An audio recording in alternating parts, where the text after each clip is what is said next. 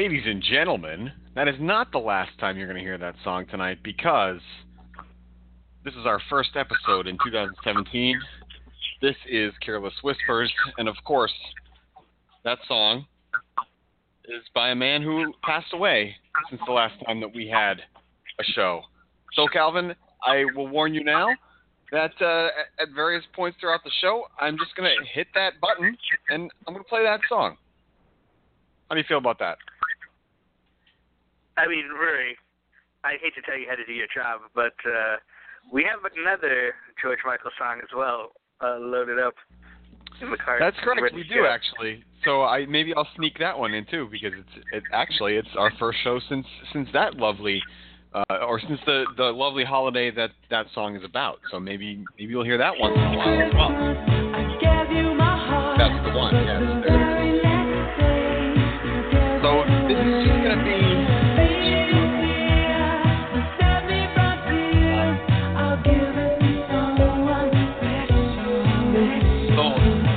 a little longer than I thought it would be. But anyway, the point is I'm going to hit those songs throughout the show because as a tribute to him. It's our first show since he passed away. And as you all know, this is Careless Whispers with an S on CLNS Radio.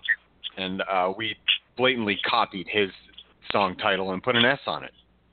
Is that not true? That's completely true. We're totally uncreative people. Could not come up with a name, so we stole it from the master. George Michael, really good at naming podcasts. That's right. And since nobody else could help us out with a name, that's what we stuck with, and that's what we've done for, I don't know, Calvin, we're probably creeping up on 150 or close to 200 episodes at some point. We're just machines over here on CLNS Radio. And if you want to give us a call, you can tonight at 323-642-1484. But we start, as we tend to try to do around here, with the Boston Celtics, and with one player in particular, a man who is getting MVP chance in the Boston Garden, a man who I was calling to be traded last time we had this show, just because I thought he would have gotten the best return out of anybody on this team. Isaiah Thomas has ripped off an insane month to 6 weeks of basketball, and the Celtics are riding high because of it, Calvin. Nobody can stop this guy in the fourth quarter. Have you ever seen anything like that? Well, not have you ever, but when was the last time you saw a guy just totally dominate constantly in the fourth quarter at his height? Because we see a guy like Russell Westbrook do it night in, night out.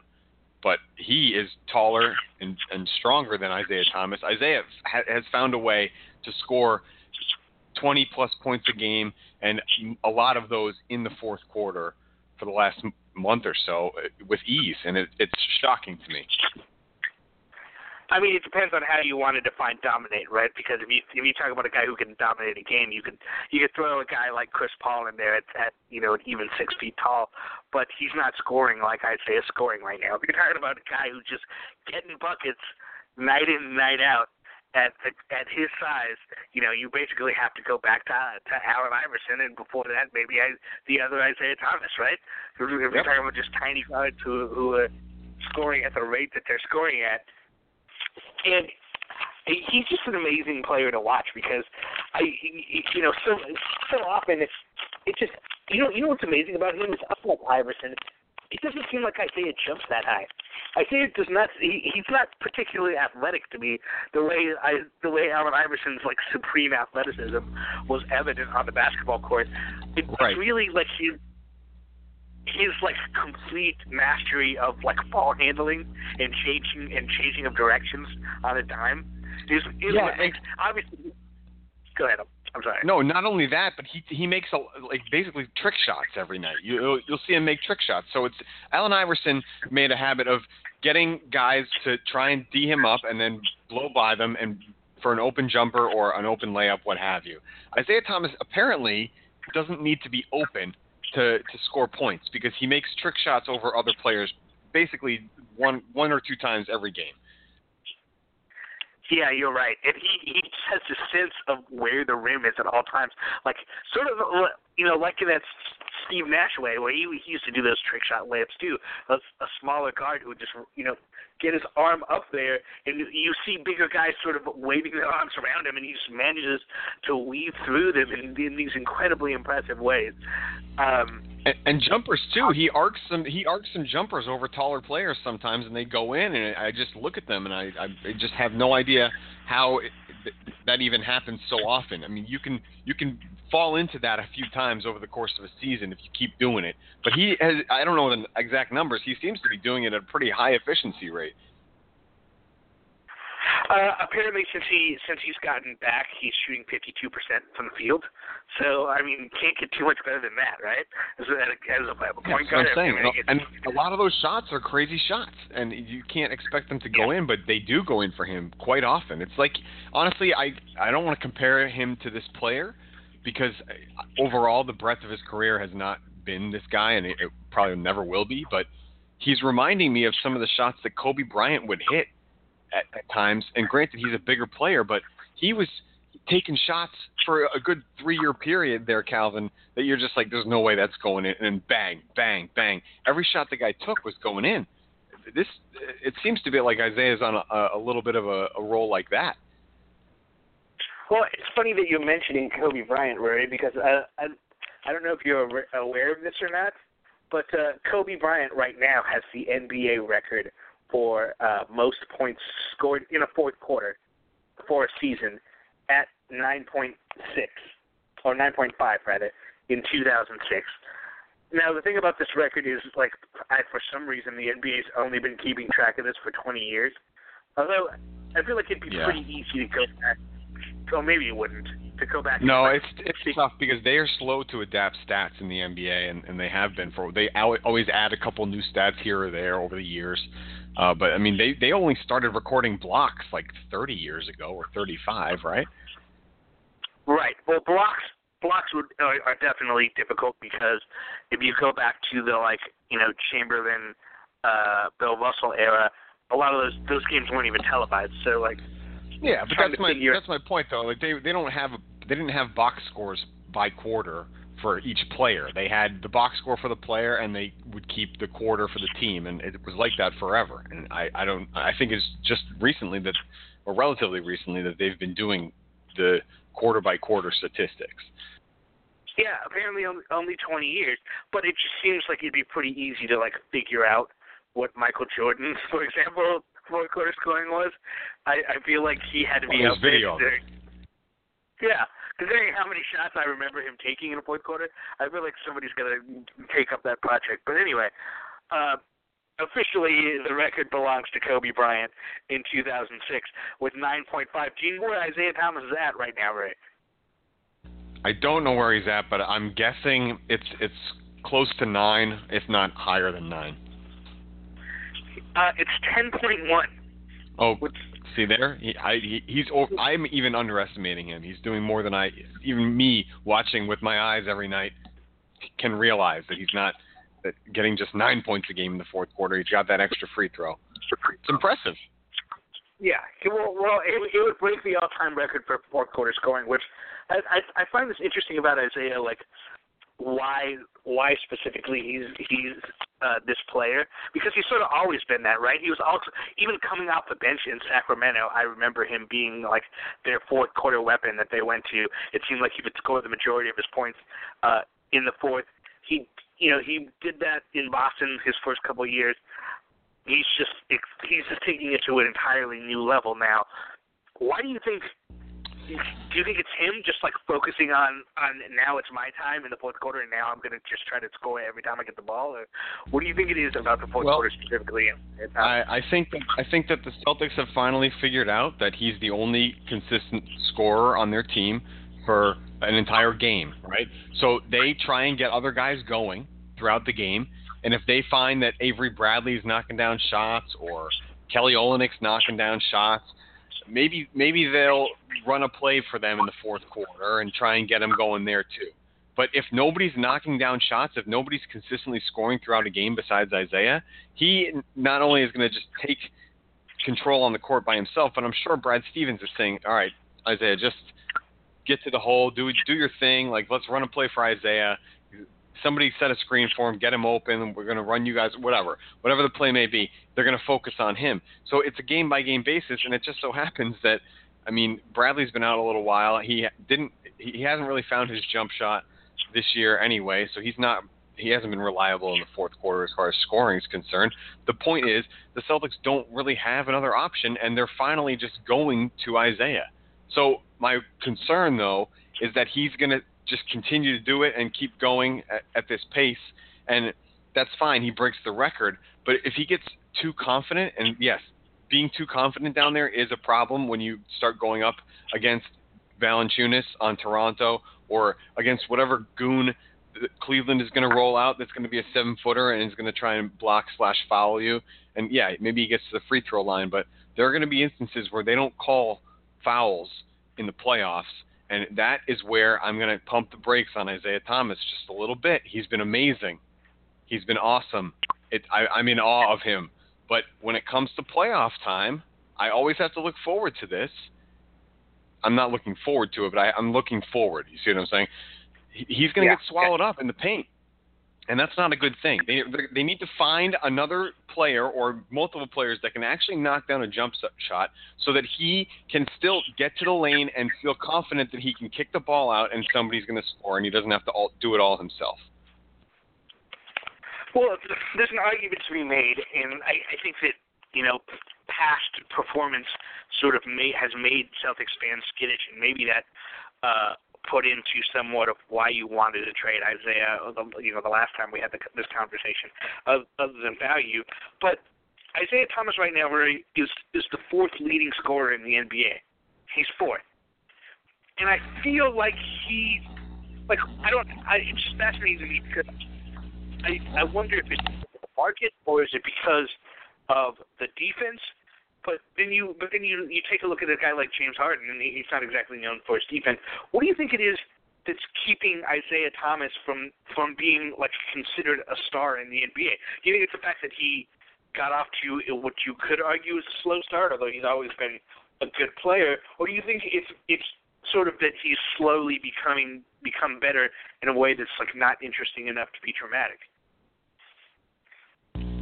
Yeah, I don't know. I think people probably don't put enough emphasis on the fourth quarter. I mean, the NBA for a while had that stereotype that all you had to do was watch the last 2 minutes of a game, and it's to some extent it still is that way. Unless you're a fan of the game, you actually want to watch basketball. The casual fan can tune in at 5 minutes with 5 minutes left and see what's going on for the most part. But I think the NBA tried to get away from that, so they themselves de-emphasized the fourth quarter, in my opinion. And people don't really look at that as something that makes a star. They want somebody to do that the whole game, or they want someone to do that for an entire season, and they're not focusing on the clutch aspect of it. If this was baseball, then you would have to give David Ortiz credit for him hitting home runs in extra innings towards the end of games in key situations, not driving runs in for the Red Sox and winning games. It's the same thing for Isaiah. It's the fourth quarter. It's crunch time. It's go time. You have to give him credit for being able to perform in those situations, and he said it before. The fourth quarter is not for everyone, and there are guys that have killer instincts and can score. Kobe Bryant, Michael Jordan, LeBron James, to a great extent over his career, but not night in, night out. But that's a different story. But I mean, the point is, Calvin, that Isaiah should be looked at as a star. He is an all-star for sure. I still think that they need another player to go along with him that can actually knock down a jumper. And until they get that, I don't see them making much noise in the playoffs. Well, Murray, he's fourth in the NBA overall in scoring. It's not just the fourth quarter. Look, the only guys scoring more points per game than him are Russell Westbrook, Anthony Davis, and James Harden. Oh, I know. I know. But are those players going to take their team to an NBA championship? That's what we're looking for around here, and people can't. I'm not talking about I don't want people to forget about that. Okay, we can talk about that if you want, But my point is Anthony Davis, yeah, he's not going to lead the Pelicans to an NBA championship, but nobody questions whether or not he's a superstar. Nobody questions whether or not Anthony Davis can be the number one guy on a team, right? They just question whether or not the team around him is good enough. My question to you is, why has Isaiah Thomas not gotten enough at this point to say, yeah, Isaiah is good enough to be the number one guy on the team, but maybe the team is not good enough around him? Why are we not there with him? I'm there with him. I mean, he actually not for an NBA championship, but for right now, of course, he's the best player on the team. That's well, why is he clear.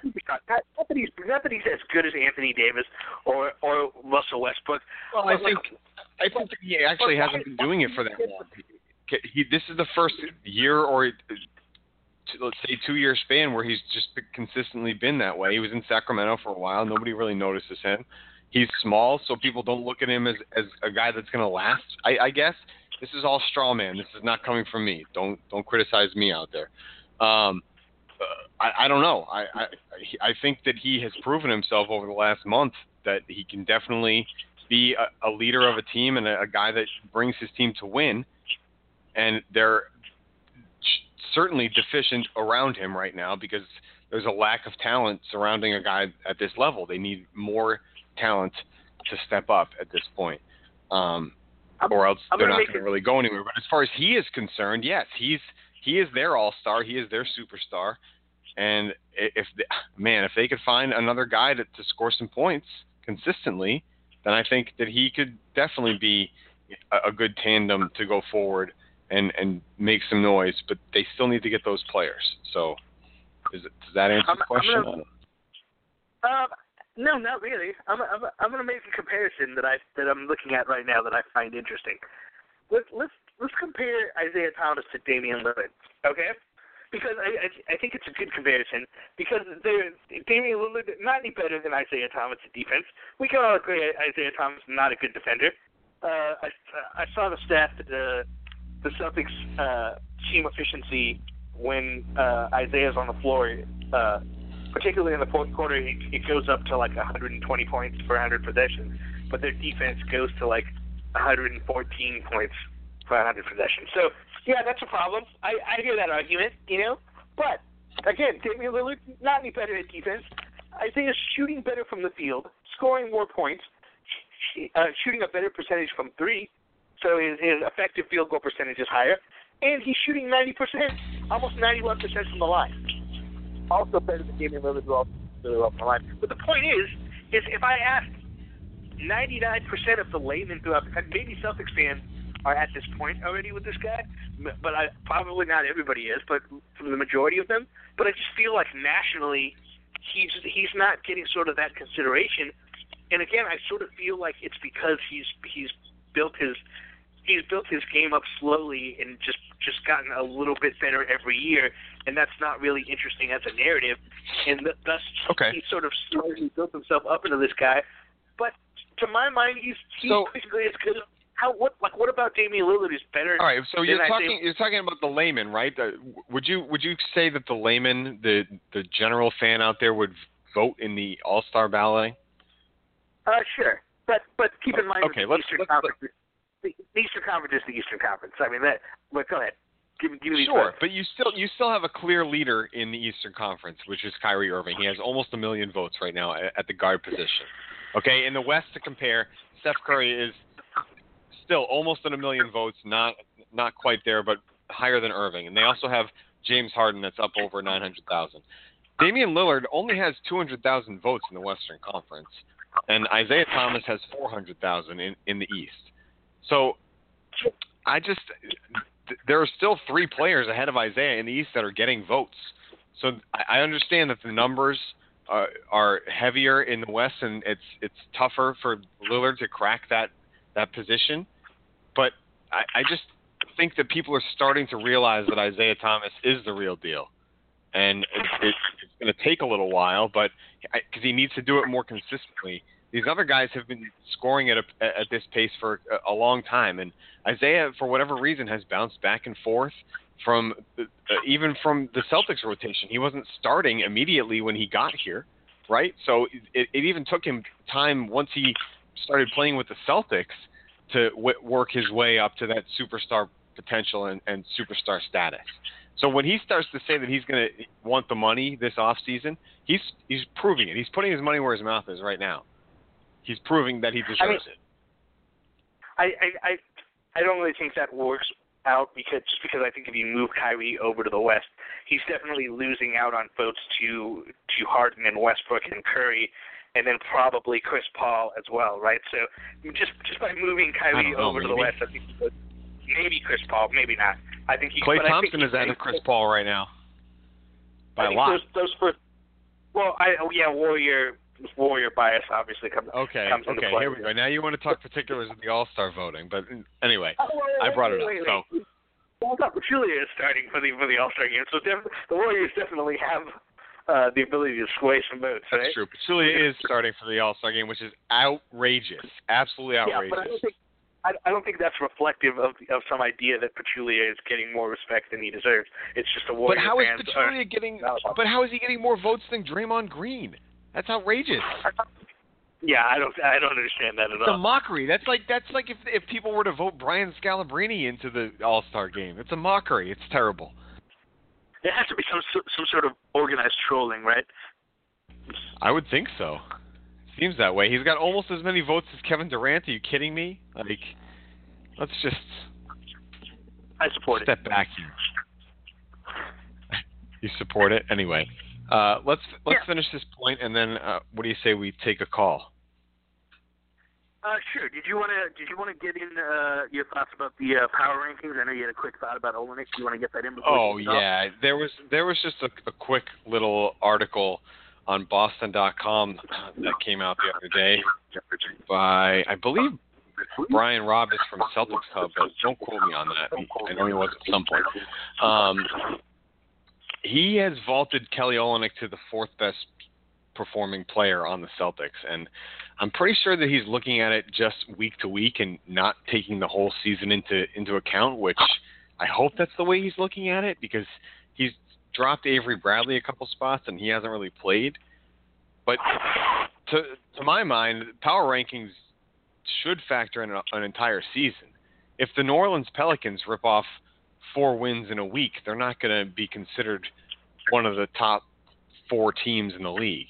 And I know the numbers are different. The rosters are only 12, 15 men deep, but to me it seems like a little bit of a aggressive push of Kelly Olynyk, and I just wanted to rip on Olynyk a little bit because he's had a couple of good games here, and he's starting to find his shooting stroke, which is good. But at the same time, I think that he's a step slow on the defensive end, and he still kind of looks lost out there sometimes. So he still has a ways to go, and I think that guys like Bradley, even though his first game was just last night back from that injury, and even Marcus Smart are performing better than Kelly Olynyk night in, night out. So I just thought it was a little aggressive by Brian Robb over there on Boston.com. I mean, I think that the dropping of Avery Bradley, that seems to me to be more of a difference in philosophy than him trying to say that Bradley's played better. I mean, Bradley's played worse even over the last week. He's just sitting him, obviously, right, because of the injury. So that's more of like a difference of a philosophy between you and him than a difference of, like, he thinks Avery Bradley at any point in the season has not been as good as Olynyk.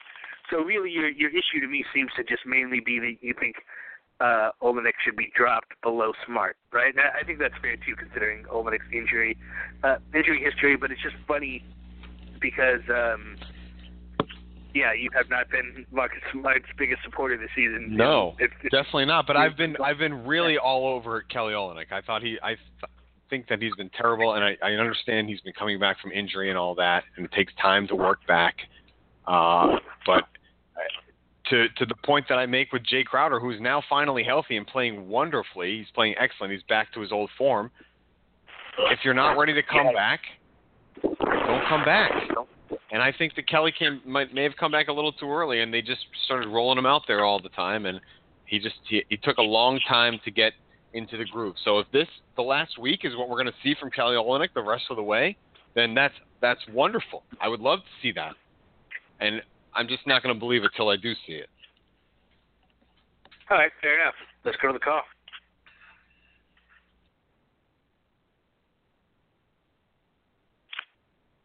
Bernie, are you muted again? What's happening here? Oh yeah, that's my mistake. I thought I was muted, so I hit the button, and I wasn't at that point. So whatever. Anyway, this gentleman called 323-642-1484, and he was at the Celtics game last night, and I noticed that he tweeted me before the show to say he was going to call. That's how I know who it is. It's the one and only Hector in Providence. Hector, man, how was the game last night? I was there too.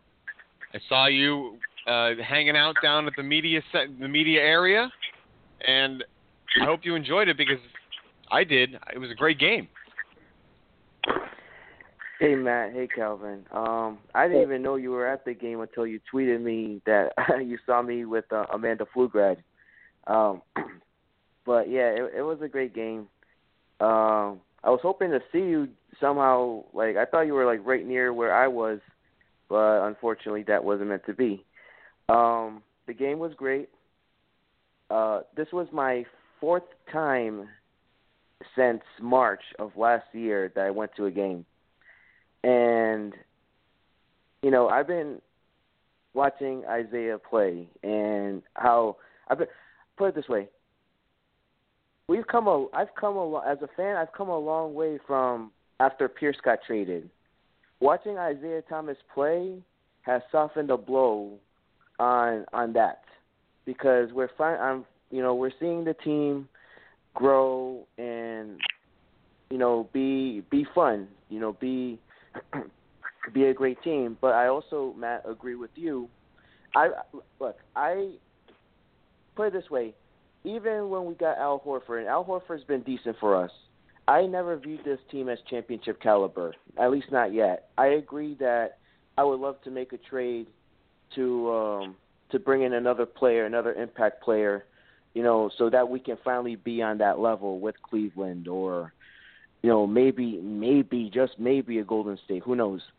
Obviously, we're not there yet. But for me personally, you know, I would love to see. I want to see Isaiah be here long term. That's just me. I'm sure there's a lot of people that will be afraid of his because of the way he plays. That, you know, point guards tend to decline as they hit like their 30s and all, which, you know, any player in the NBA or in sports for that matter will do. But, you know, just the way he's been playing, he's been so exciting for me as a fan seeing this team. Just everything, being at that game last night, being at the game back in March, being at the game back in November, being at the game back in December.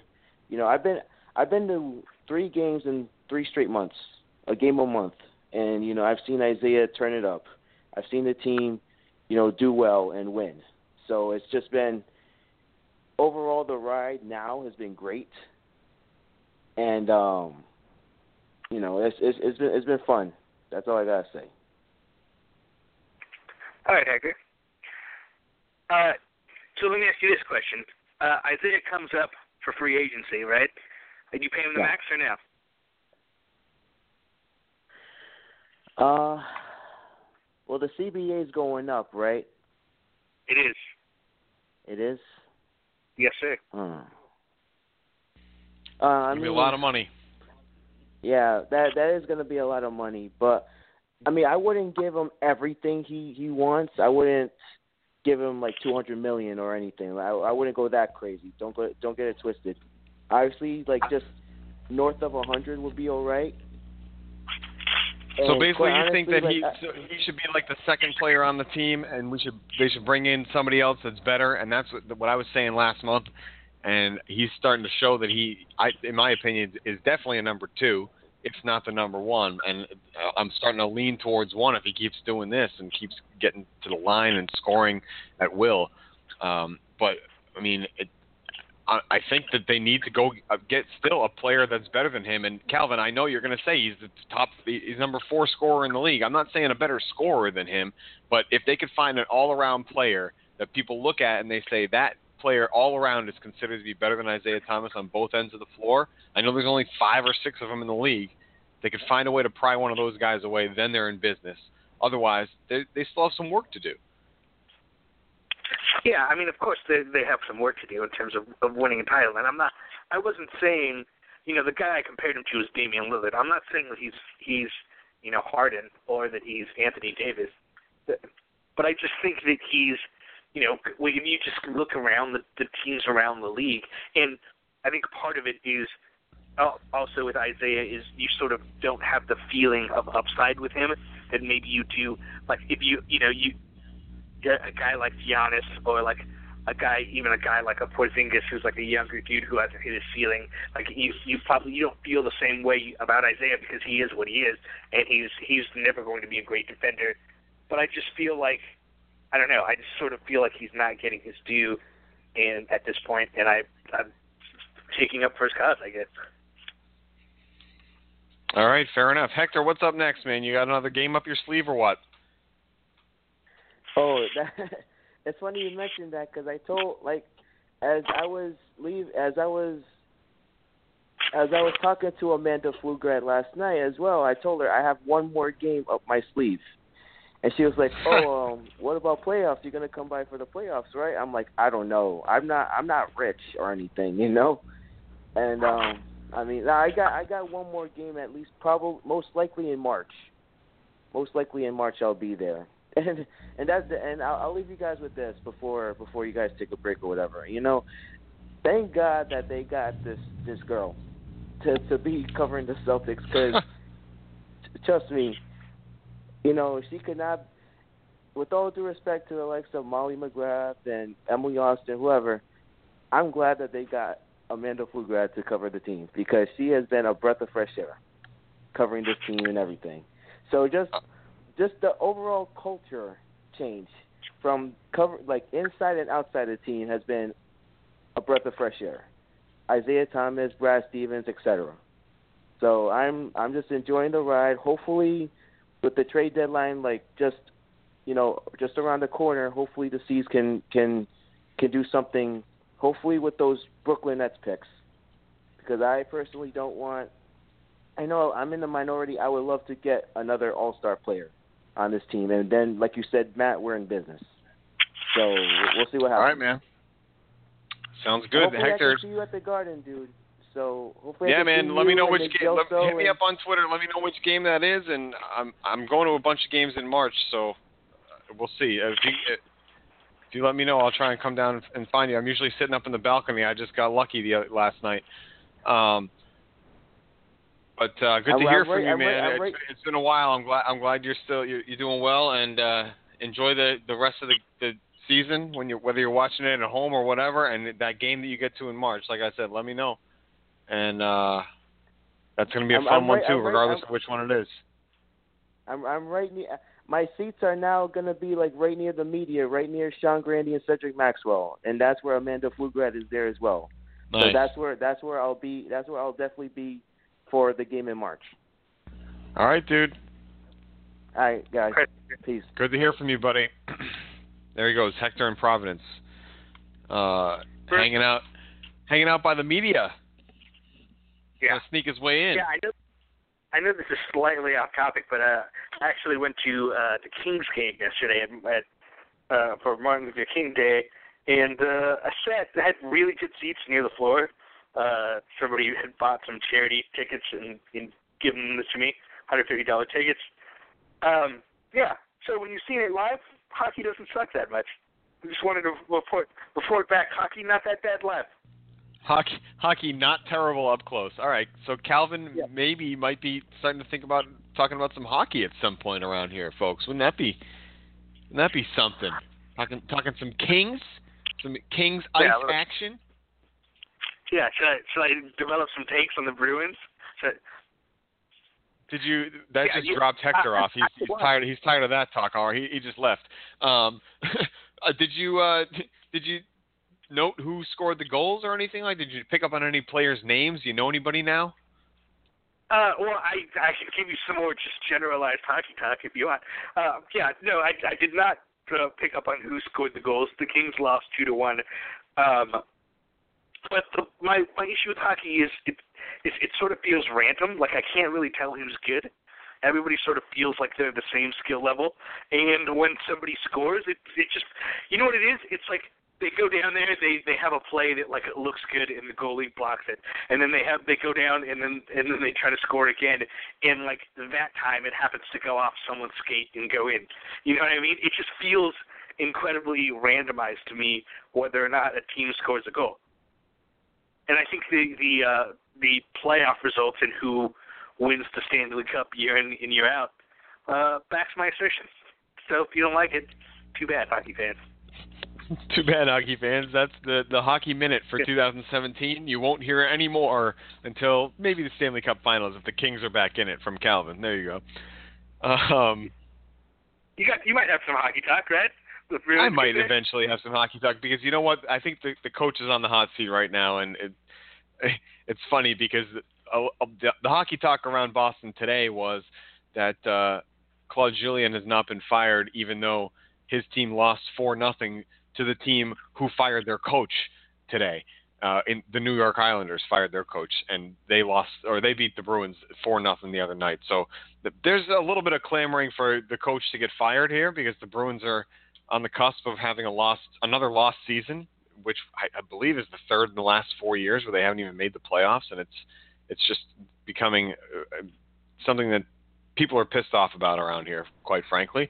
So there might be a point where I do start to rip into the Bruins, but until they really start to fall flat on their faces, I won't really have much to say either. But we do have more NBA talk for the people that listen to this show for that. We're basically becoming an NBA show, but that's fine. Well, we have some football stuff. I mean, look at this. I was like, we're not going to have enough show. We just ate up 40 minutes on the Celtics and Isaiah Thomas and talking to Hector. I just talked too long. That's really the problem. Anyway, what else do we have? That's why, you know what, we should get paid to do this show, and it should be in the afternoon, so then we can just do it for hours, and everything would be fine. Yeah, that would work, except that I'm on the West Coast, and at some point I'm going to end up with a job. Although, while I'm jobless, we can consider rescheduling this for earlier. I really could have just started the show at 4 o'clock, and it would have been fine. In any case, Rory, you said you did not see the Cavs-Warriors game, right? That's okay. I didn't need to see the game. The Warriors won by 35. LeBron got his face beat in by Draymond Green. He almost died last night. It was really a tragedy, and I'm glad that he's okay. You know. The only other thing you needed to see was Kevin Durant's amazing stuff on LeBron when he was going for that two-handed dunk, which I'm sure you probably also saw somewhere, right? But that doesn't even matter. It was just a cool highlight. Let me say something about LeBron coming down, though, on that play. I'm just going to say it. You can call me a hater if you want. He flopped. LeBron flopped. Of course. I'm not saying Draymond didn't. I'm not saying Draymond didn't deserve a flagrant foul there, because he did. He definitely ran into LeBron's shoulder with the intent of hurting him. But then LeBron's But a play 2 minutes later, I watched Sean Livingston try to grab LeBron as he went by, and LeBron didn't even slow down as he literally just blew up Livingston's body on his way to the rim. You're telling me if LeBron he doesn't care about Sean Livingston, he can knock Livingston over. He knows that if he's going to get hit by Draymond Green, he's probably just going to have to stand his ground. Or if he wants to get the real bigger or the bigger penalty, he goes to the floor. That's the way it goes. Right. If LeBron was just standing his ground or even running full speed and Draymond hit him like that and he just reacted naturally and just let his body just do what it's supposed to do, and he probably wouldn't have hit the ground at all. He probably would have maybe taken a step or two backwards and then been able to, if he had any aggression in him at all, like the old days, he would have gotten right back in Green's face. But instead, he laid on the floor until the referees blew the whistle and went to look at the replay.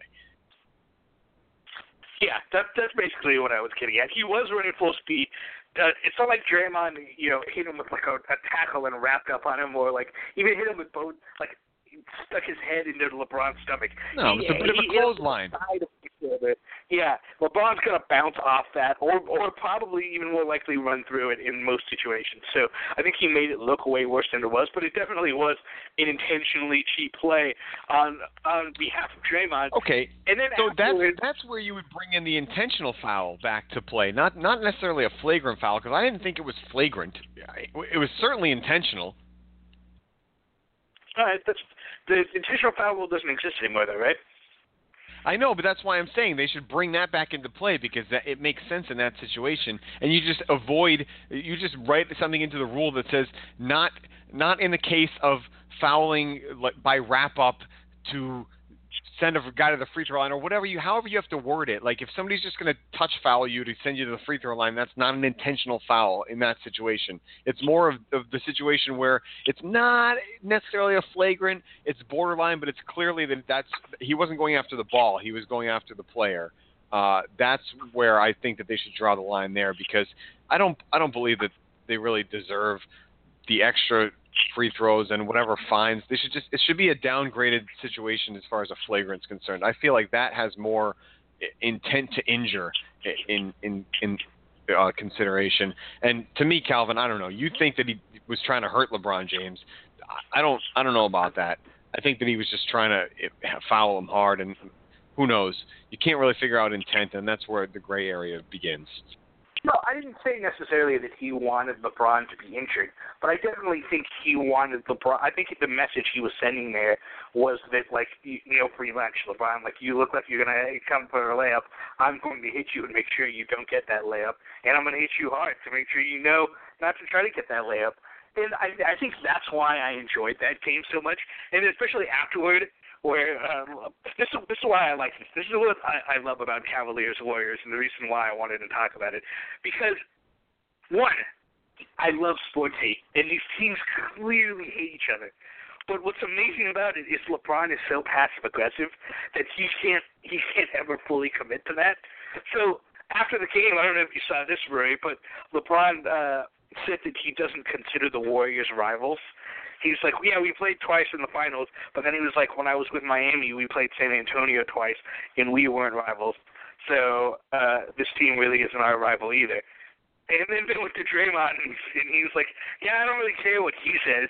I think we're rivals. I think we're rivals. And he can say what he wants.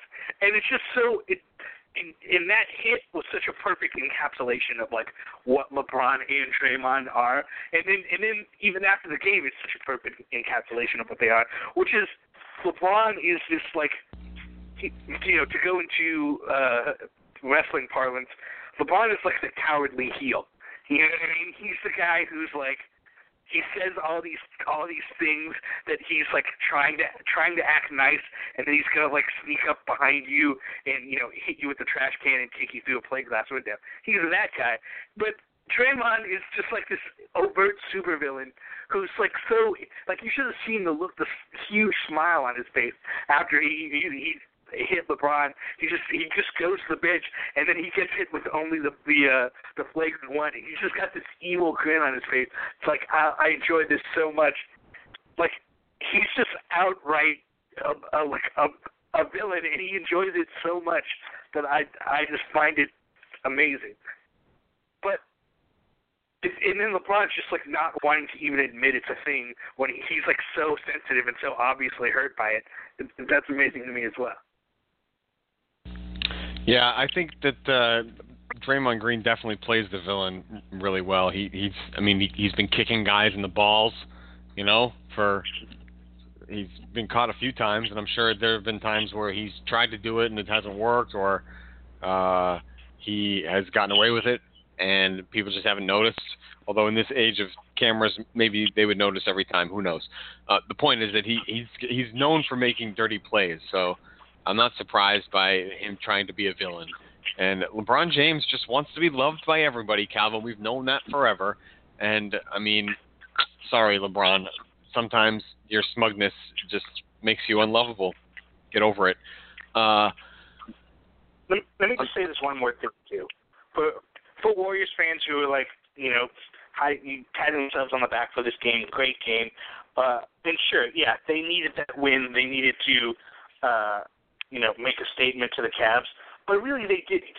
this game and the game before where the Cavs were down 14 and they came back and won, neither of those games matter at all, right?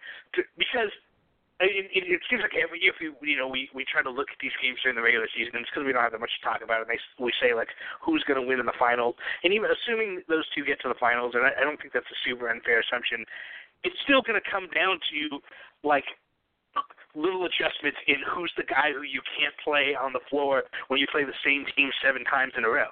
You know what I mean? Like, people forget, like, right now the Warriors and the Cavs are just playing their rotations, the same rotations they play all year. When you play a team in the playoffs, there are guys who will play one series and then, like, not play at all the next series. It happens with the Celtics. It happens with every playoff team because that player doesn't match up well with the specific team that they're playing against.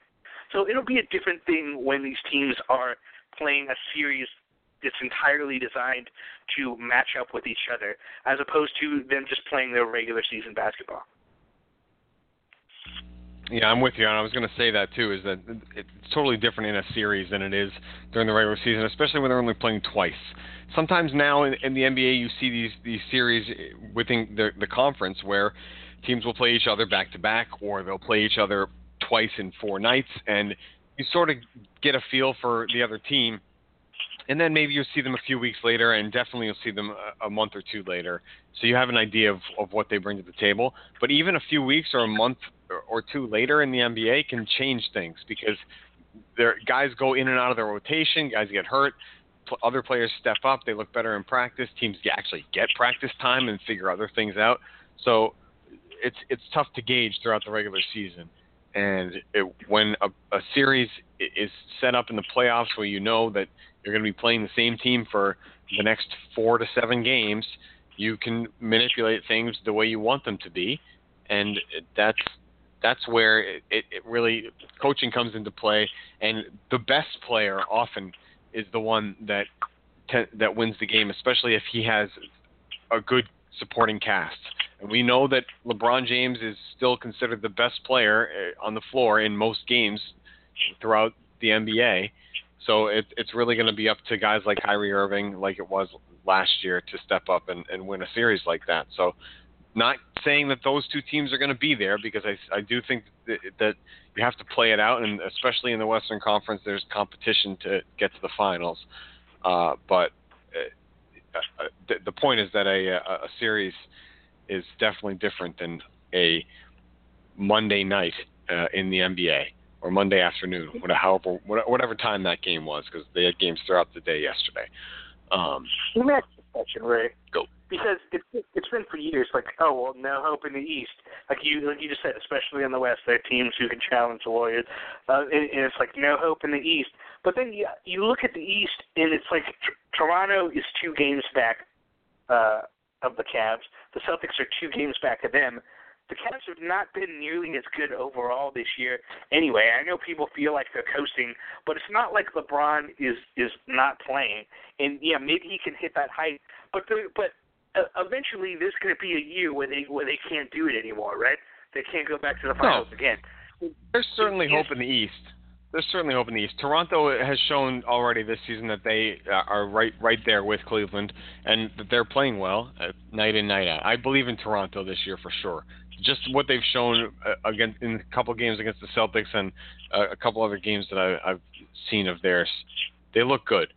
I also believe in Indiana, if they can figure it out a little bit better than they had at the beginning of the season.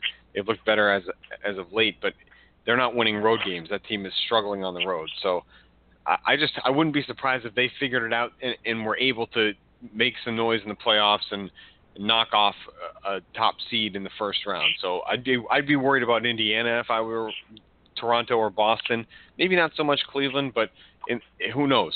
They have the talent to challenge the Cavs. I just don't know if they'd be able to win the series. So there are more options this year than in past years, but the Western Conference is still loaded, and any one of those teams in the top 3 or 4 would have a decent shot at knocking off the Warriors. I think San Antonio and Houston, and that's probably about it in my opinion. But well, I mean, aside from Chris Paul being injured on the Clippers, Blake Griffin's supposed to be coming back soon, You don't actually believe in what Utah's doing right now, or Memphis, what they do every year. You think they're just going to still choke? You don't think Russell Westbrook can find a way to muster up the effort to knock off the Warriors in the first round or something like that? You don't believe in any of those teams? Okay, so Utah, I believe in theory. I strongly adhere to the playoff experience theory, and I think that's why I sort of believe in Toronto a little more this year than I did last year, because they made it to the Eastern Conference Finals, and they got blown out in several of those games, but they did take the Cavs to 6 games, and they just feel like a more battle test because, well, as I said before, playoff basketball is sort of an entirely different thing than regular season basketball. I don't feel that way about Utah yet. They're not battle tested yet when it comes to playoff time. They're ripe to be probably upset in the first round depending on what the matchup is. The Clippers, I just think, don't match up well with the Warriors straight up. And the other team you mentioned was Memphis. I just don't think they have enough firepower. All right, even if Chandler Parsons comes back and is healthy. No, I mean I think we've seen what happens when Memphis. All right, fair enough. The war. Fair enough. Let's move on. It's almost 10 o'clock here in the Eastern Time Zone, and we are way behind. You want to talk about Carmelo Anthony and him saying that he doesn't want to be traded and he's not going to waive his no trade clause? He's in New York. That's it. Nah, I was just going to bitch more about Phil Jackson. Phil Jackson's the worst. All right. Fair enough. But you do want to talk about some NFL stuff, so let's move on to that because congratulations, Calvin. You, as a resident of Los Angeles, you've been awarded another NFL franchise. Can you believe it? You're going to have 2 NFL franchises. It's going to be one of the most amazing things that you've ever seen in your life. It's just going to be so wonderful. You're going to have so much fun. You're going to have 2 NFL teams. I love that you just remembered your friend.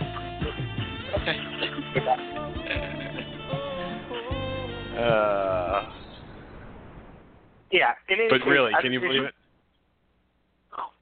Yeah, it's just a testament to greed on a level that's just utterly fascinating to me. Look, Murray, we have the Rams already. Nobody here likes the Rams. Nobody wants the Rams. Nobody cares about the Rams. I mean, I guess I shouldn't say nobody, but almost nobody. We come down to the percentage. The Rams are certainly more popular in St. Louis than they are here in Los Angeles. The Chargers, absolutely. The Chargers are from a city called San Diego. Have you heard of the city? I have heard of the city. Actually, I've been to the city, and I do enjoy that city. However, I suppose that most of my time was spent on the beach or near the beach when I was there. So maybe I can't speak for the city as a whole. No, you can speak for the city as a whole because San Diego's an awesome city to be in. There's no question San Diego's an awesome city. That's not where I'm going. But the people of San Diego, they hate LA. They don't like us. We are completely. I can see why. Basically everyone in California hates LA, and we're essentially ambivalent to all these teams, all these areas that hate us. It might be a similar dynamic to what's going on in Boston, although I suspect that Maine or whatever is secretly worships Boston. And that's not oh yeah, no. Maine is happy about the New England Patriots. The people in Maine love the Red Sox. The Celtics are really the only team for people in Maine. It's really when you start getting out towards Vermont and Connecticut, maybe a little bit into Rhode Island, you'll start seeing Yankee fans and Knicks fans and Giants fans and Bills fans and all this, right? But pretty much New Hampshire and Maine go New England, Boston, and that's kind of the way it is, I guess, for the most part. All right, fair enough. But again, San Diego hates Los Angeles. Los Angeles, full of Raider fans. Not full of Raider fans. It's really every team. But if there was a team that you could single out as the team of Los Angeles, there's no question that ultimately it probably would be the Raiders. Okay, which means every time there's a game in San Diego, including the Raider game this season, the Raider fans outnumbered Charger fans in their own stadium 70% to 30%. So It sounds like the old Red Sox-Orioles rivalry where the Red Sox would go down to Baltimore and a bunch of Red Sox fans would show up and sell out their stadium. And frankly, I can't blame the city of San Diego or the people of San Diego from turning on the Chargers, because the thing is like they were willing to cough up the money for a new stadium. Los Angeles, we're not coughing up the money for anything. We're unwilling to pay a single dime of taxpayer money for any stadium ever, which is why the teams left here in the first place. And the only reason why these teams came back is for land value. That's it. Mm-hmm. The property value of being Spanos' Chargers, just by moving them from San Diego to Los Angeles, essentially doubles the value of the team for whatever he wants to sell it. Even though they're going to play, I don't know if you know this, Murray, but in order to sort of create the fiction that the Chargers and Rams are popular teams, while their stadium is going to be played, while their stadium is being built, they're going to play the next two seasons in this place called the StubHub Center. Now, the StubHub Center really is notable for one thing. You know what that thing is? I do know what that thing is because I heard this story and I think it's hilarious. They're playing in an MLS stadium, aren't they? A soccer stadium. They are, but that's not the funny thing about it. The funny thing about it is in the StubHub Center, there are 37,000 seats. 37,000. That's roughly, I don't know, at best 2/3 of a real NFL stadium. At best. At best, right? Yes. Yeah. So it's going to be a lot easier to. So here's what's going to happen: the Chargers and the Rams are going to play. And by the way, it's like in the middle of nowhere to the StubHub Center, but it's actually on the campus of a college, which I've been to a Galaxy game there. It's pretty hilarious. You have to like park at the college and sort of like wade through the college to get to the stadium. What is it, like UC Santa Barbara? What college is it? It's like it's like a community college. It's not a major college. Oh, it's not even a major college. It's just interesting. It doesn't matter what name it is. Then it's a professional sporting stadium on a college campus. They're probably paying that college thousands of dollars, if not millions, to rent that space. Yeah. So it's just funny because the parking is on the other side. It's like the parking lot is on one side, and you have to like wander through the halls of the class. Granted, the game's going to be on Sunday, so it's not really a big deal. It's just funny, and just get to the stadium. Anyway, the point is like these stadiums are going to look like they're full. It's going to create the illusion that LA is like backing the Chargers, but nobody cares. And more importantly, we don't care. We didn't care about the Rams. Now there's a second team. One of these teams is going to end up being the B squad of Los Angeles. And considering the fact that the Rams are going to own the new stadium, it's probably going to be the Chargers. All right.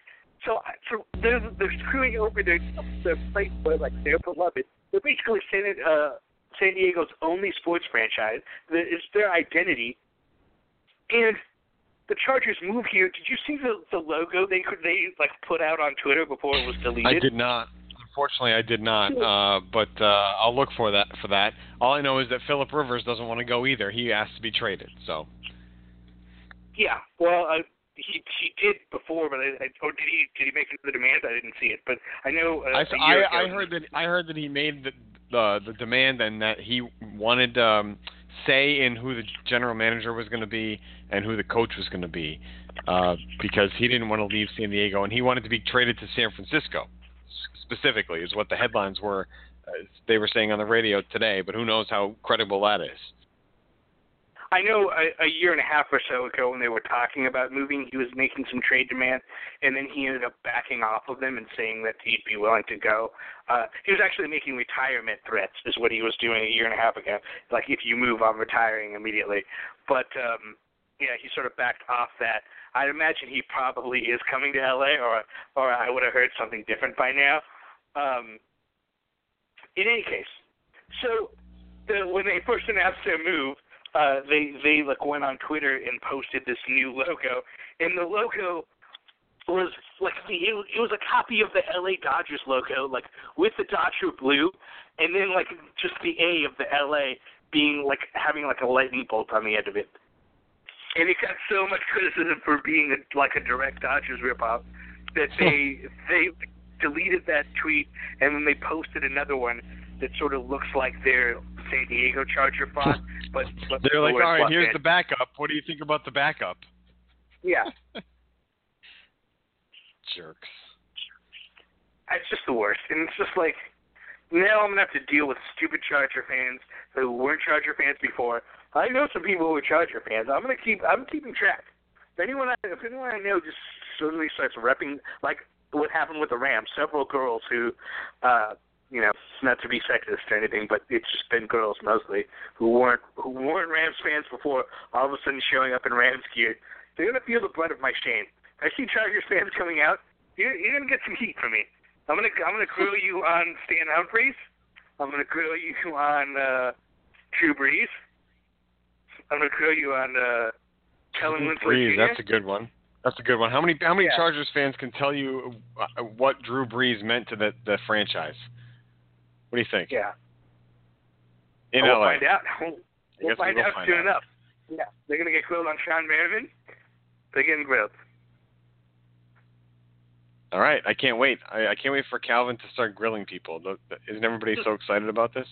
I know I am. Yeah. Mm-hmm. All right. In any case. Yes, I was trying to find out whether this Phillip Rivers thing was real, and I still don't see anything. Like I'm looking on ESPN just to try and confirm what those radio guys were talking about today, and it looks like they were just reporting random BS or something. But I don't see anything. I don't see anything official about this. So maybe I'm not looking in the right place. But I did just see that logo, so that certainly made it worthwhile. Anyway, let's get into some Patriots talk. How do you feel about that? Let's do it. So I don't know how you feel about this. I saw, I love calling out colleagues. I saw Sean Backey on Facebook, sort of flexing his Facebook muscles with the, what do the haters have to say now? But I got to be honest with you, I don't think the Patriots look very good in beating Houston. I don't think they look good at all. Tell me I'm wrong. Okay. Do you think I'm crazy? I don't think you're crazy, but I will say that I think that it's all about execution. And they didn't look good this week, but if they come in with a better mindset next week, and hopefully Martellus Bennett is not completely injured, and I think that he had a rough hit the other day, but they need him to be relatively healthy anyway.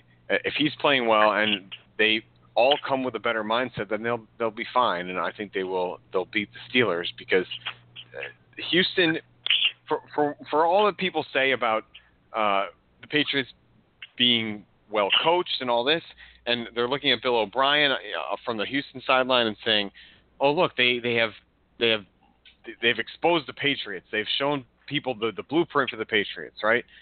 I think that the Patriots just needed to play a little bit better.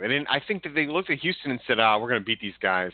It doesn't matter. And the hype was so big throughout the week around here. You have no idea. There was not a single person on any radio station in Boston or anywhere that I could see that was picking Houston to win this game.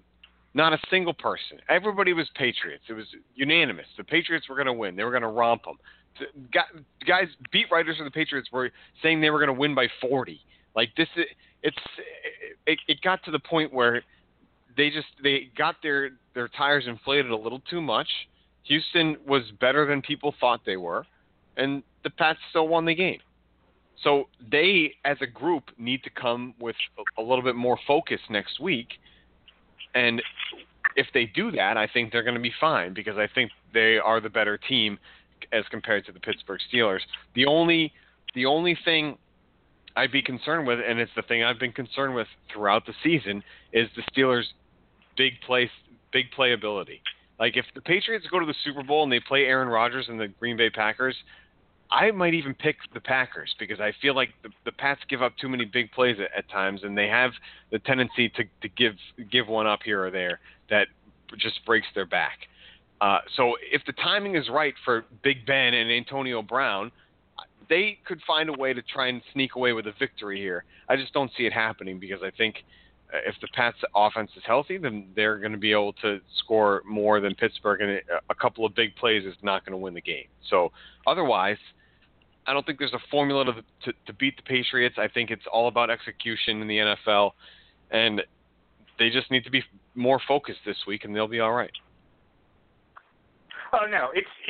I know it's early right now, but I'll take the NFC team in the Super Bowl. I think based on matchups, regardless of which team it is. But that we can get to that later on. I agree with you that the Patriots are going to beat Pittsburgh, and the main reason why is sort of the opposite of what you said. Yeah, it's good to be concerned about Pittsburgh's big playability, but if I was a Steelers fan, I'd be concerned about the Steelers' small playability. Because the Patriots, you like what I did there? The Patriots have the... well, that's what I'm saying. It's not a couple of big plays is not going to win the game for them. Well, no, but what I'm saying is I watched that game against Kansas City last week. They got inside, and Kansas City's defense, they force a lot of turnovers, but in terms of, like, being a good... like they have a lot of gamblers on that defense, and they picked off Ben Roethlisberger one time, but they're also a defense that gives up a lot of yards. And, can give up touchdown, but the Steelers stalled out 6 times inside the 35-yard line. I mean, it could be, I think the Steelers don't really have good tight end play. They obviously, it seems like they've gone away from throwing the dump-off pass underneath to Le'Veon Bell in the last couple of weeks. He's been focused, even though he's been awesome, he's mostly seems, in my opinion, to be a runner. I just feel like Antonio Brown, as quick as he is and as good as he is down the field, it seems like in that short game. I gave you my heart, but the very next day. Got you. Yeah, he got me. But, sorry. Yeah, sorry. And he's good, but like guys like Eli Rogers and Darius Haywood-Bay those guys are burners, and I don't think they're possession receivers. They don't really have a lot of big weapons in the red zone, and I think that their drives are going to stall out consistently. Whereas the Patriots are I think the Steelers will probably end up having more yards than the Patriots in the game. I'm just going to predict that now, but they won't have as many points. Kind of like that. All right, I like it. That means the Patriots move on. That means the Patriots will see someone in the Super Bowl. So. I don't know if you want to have any discussion about Antonio Brown's Facebook status, but I want to first see what you think about the other side of things in the NFC, and then we can get back to him. How do you feel about this game? Does Atlanta choke again, or is Green Bay really too much of a machine? Is that the way it's going to go, or do the Falcons find a way to pull out the victory here? This game feels hard to predict to me just because I feel like it's going to be along the lines of, 38-34, something along those. I don't think either team can really stop. I think it's going to come down to whether or not Green Bay can stop Atlanta's running game. But one thing Green Bay's defense does really well is stop the run. And I think if you can make Atlanta more one-dimensional, maybe you can slow them down. They're going to be playing in Atlanta, so the weather's not going to be a problem. They're playing indoors. The noise might be an issue for Aaron Rodgers, but I can't doubt Aaron Rodgers' ability to succeed at this point, no matter who his receivers are. But I can't doubt Green Bay's defense. So I guess I guess if I had to make a pick, I guess I'm going to have to go with Green Bay, but just ever so slightly. So you said the home field advantage is not really going to be a factor, you don't think? And I feel like that's probably true just because if it was flipped, people would be talking about being outside in the cold and all this stuff. And I feel like domes are usually an easier place to play for everyone. But who knows? Maybe Aaron Rodgers won't be able to make as many calls at the line as he normally does. Maybe he won't be able to get guys to jump off sides like he tries to do. He's full of trickery, right? So who knows? I'm going with the Packers on this one, getting the upset. I just think they're on too much of a roll. They've played extremely well since Rodgers said that they were going to run the table, and they have done that so far. They've not lost since that infamous quote has been floated around out there, and they look good. So I'm going with the Packers to go to the Super Bowl. It's going to be a rematch of Bill Parcells as the Patriots coach going up against Mike Holmgren with the Packers way back when. Can we take a little time to talk about Aaron Rodgers specifically? Because I made this argument, and you're probably going to disagree with me, but I'm curious to know what you think.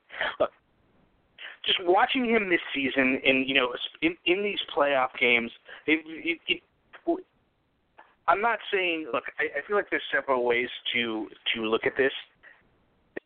Basically, what I'm trying to say is, Aaron Rodgers is the best quarterback that I've ever seen play football. And the reason why I say that is I'm not saying he's the best in terms of results. Okay, Tom Brady is obviously that. I think Peyton Manning is the smartest quarterback I've ever seen. You know what I mean? In terms of like reading and figuring out what to do. But just in terms of like what and like Tom Brady is an awesome quarterback. But if you look at obviously early on in his career, you don't have to pump up Tom Brady and defend him in this situation, because I can see that you're trying to separate the different qualities into not necessarily silos, but I think you're qualifying more different qualities higher, or you're giving more weight to certain qualities of a quarterback, and I don't blame you for that. So continue on, and then I'll retort here. Okay, so what I'm getting at is as good as Brady is, as good as Peyton Manning is, as good as Joe Montana is, like none of those guys were more accurate with a football down the field, okay, with precision accuracy. Forgot I can't cuss for some reason. I don't know what just happened to me. With precision accuracy, been able to move in and out of the pocket. Like have that sort of awareness at all times, and gotten down the field and gotten to receivers who, with the exception of Jordy Nelson, and even he is not an all-time elite NFL receiver, he's never had his Randy Moss. You know what I mean? Like he's played with guys for the most part are not that great. The Packers defense mostly not that good, and you can say he's only won one Super Bowl, but you want to look at all those games. You can't really find a game in which Aaron Rodgers was at fault for why the Packers lost. They've lost multiple games in overtime. Okay, he's played well in almost every playoff game he's played in. His rating has been good, and I just think that this really big picture comes down to like how important are team results when we're talking about individual greatness. You know what I mean? How does he need 4 Super Bowls? I think you're right, and I was having this argument with a diehard Patriots fan just the other day, and he thinks that Tom Brady is the end all be all best quarterback ever. And if you're talking about Super Bowls and you're talking about crunch time victories and winning in the Super Bowl, then fine. That's all well and good. That's great. But to me, if you say Tom Brady, you need to then refer to Bill Belichick in the next sentence that you speak. I don't care what you're talking about, because the two of them go together, okay? It doesn't matter what Brady did individually. It doesn't matter what Belichick did individually. You are going to tie these two guys together for the rest of your life, for the rest of their careers. That's just the way it's going to be. And unless Brady retires and Belichick goes on to win more Super Bowls as a coach, or vice versa, Brady decides to leave the Patriots and wins a Super Bowl and Belichick doesn't, then they're always going to be tied together. So if you're looking at best quarterback ever, there's an argument to be made about other players other than Tom Brady, just pure quarterback ability. And Aaron Rodgers has one of the best arms I've ever seen, because, like you said, he has pinpoint accuracy 60 yards downfield, 50 yards downfield, not 60, but 45, 50 yards downfield, maybe 60, who knows. He's chucking the ball, and it's going exactly where he needs it to be 65, 70% of the time, which is extremely accurate for something like that. So, I don't know how he does it, and he seems to just get better as the season goes on. As the season progresses, he gets better. So I'm with you, and he's mobile too. He can run.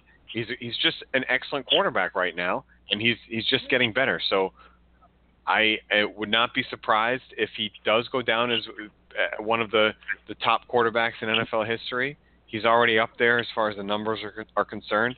If he keeps it going, which he's very likely to do. You have to make the argument for it. So I'm with you, Calvin. I mean, he's looked amazing right now. If you ask me, who do you want to lead your team to Super Bowl victory this season right now, I'm going with Rodgers because his potential is much higher than Tom Brady across the league. If you put a coach with that and you want to tie the two together, I'm taking Belichick and Brady every time over McCarthy and Rodgers for the most part.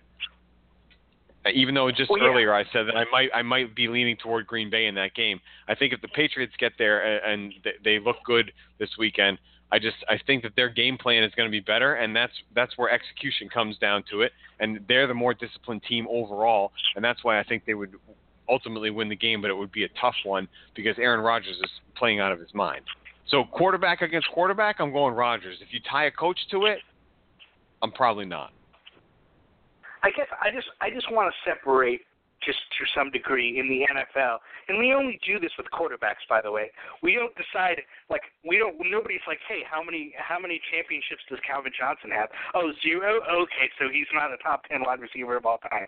Nobody does that. It's only somehow the quarterback is held to be single, and I understand that he's the most responsible for success, but it's not on the level that it is in the NBA, where if you're a truly transcendent player, then you can will your team to a championship.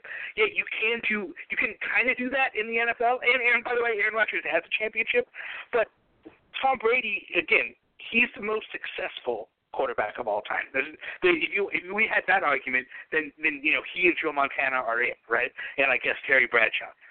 Those are the guys you can argue, but I would take Brady and Montana over Bradshaw because in terms of he wasn't successful in terms of how his actual numbers. But the point is, success and talent are not necessarily one-to-one. Now they're close, and it's not like he's been. If you want to point out, look how bad he's been in the playoffs, but nobody makes that argument. If he hasn't been bad, he just hasn't won due to circumstances beyond his control. Because yes, you're right, he doesn't have Bill Belichick. Bill Belichick matters in that equation. If he had Bill Belichick, how many rings would he have? That's what I was saying the other night. If you put Aaron Rodgers on the Patriots or Belichick on the Packers instead of the coaches that they've had over the years, back and forth, you have to feel that tandem would probably be better than Belichick and Brady. And I know that's blasphemy around here. People will call me a heretic or whatever. But the point is, I think it's true. Rodgers is a better quarterback. You have to acknowledge the guys that are better. Brady is excellent in this system, but I have to believe that Bill Belichick is a good enough coach to be able to take a talent like Aaron Rodgers and build a system around him that's better than the one he has right now, because Rodgers is a better quarterback, period. Well, I think if they had Aaron Rodgers, they wouldn't be running the sort of pseudo-West Coast offense that they're running right now. Yeah, that's what I'm saying. They would build a system around Rodgers. And it would be better than the one that Green Bay has built. Oh, definitely. And it'd probably be better than the one that the Patriots have right now. And that's not even a slight against Brady. I agree. That's exactly what I'm getting at. Yeah. Obviously Brady's older now and his arm strength isn't what it was, but he was never a downfield quarterback the way in the sense that Rodgers is right now anyway, except for the brief period of time when they had Randy Moss. Right. Anyway. No, Brady's arm he's definitely lost it right now, and like you said, in his prime, they were still a slow, not slow, but they were a quick offense, but it's quick hitters. It was a 6-yard gain, 7-yard gain, first down, 5-yard gain, 6-yard gain, first down. That's the way they would do it, and he's a master at that. Rodgers doesn't want to do that. He's not going to do that. he wants to have some big plays. He wants to air it out a little bit. He wants to get on the run. But his athletic ability allows him to do that, so he's making the most of it. Brady is a game manipulator. He's a game master, and he's one of the best strategists in the game, but some of that's attributed to Bill Belichick as well. So the two of them have made a serious combination over the years, and it's very difficult to beat them. And they are definitely Hall of Famers. They're going to go down as two of the best to ever do what they do in the NFL.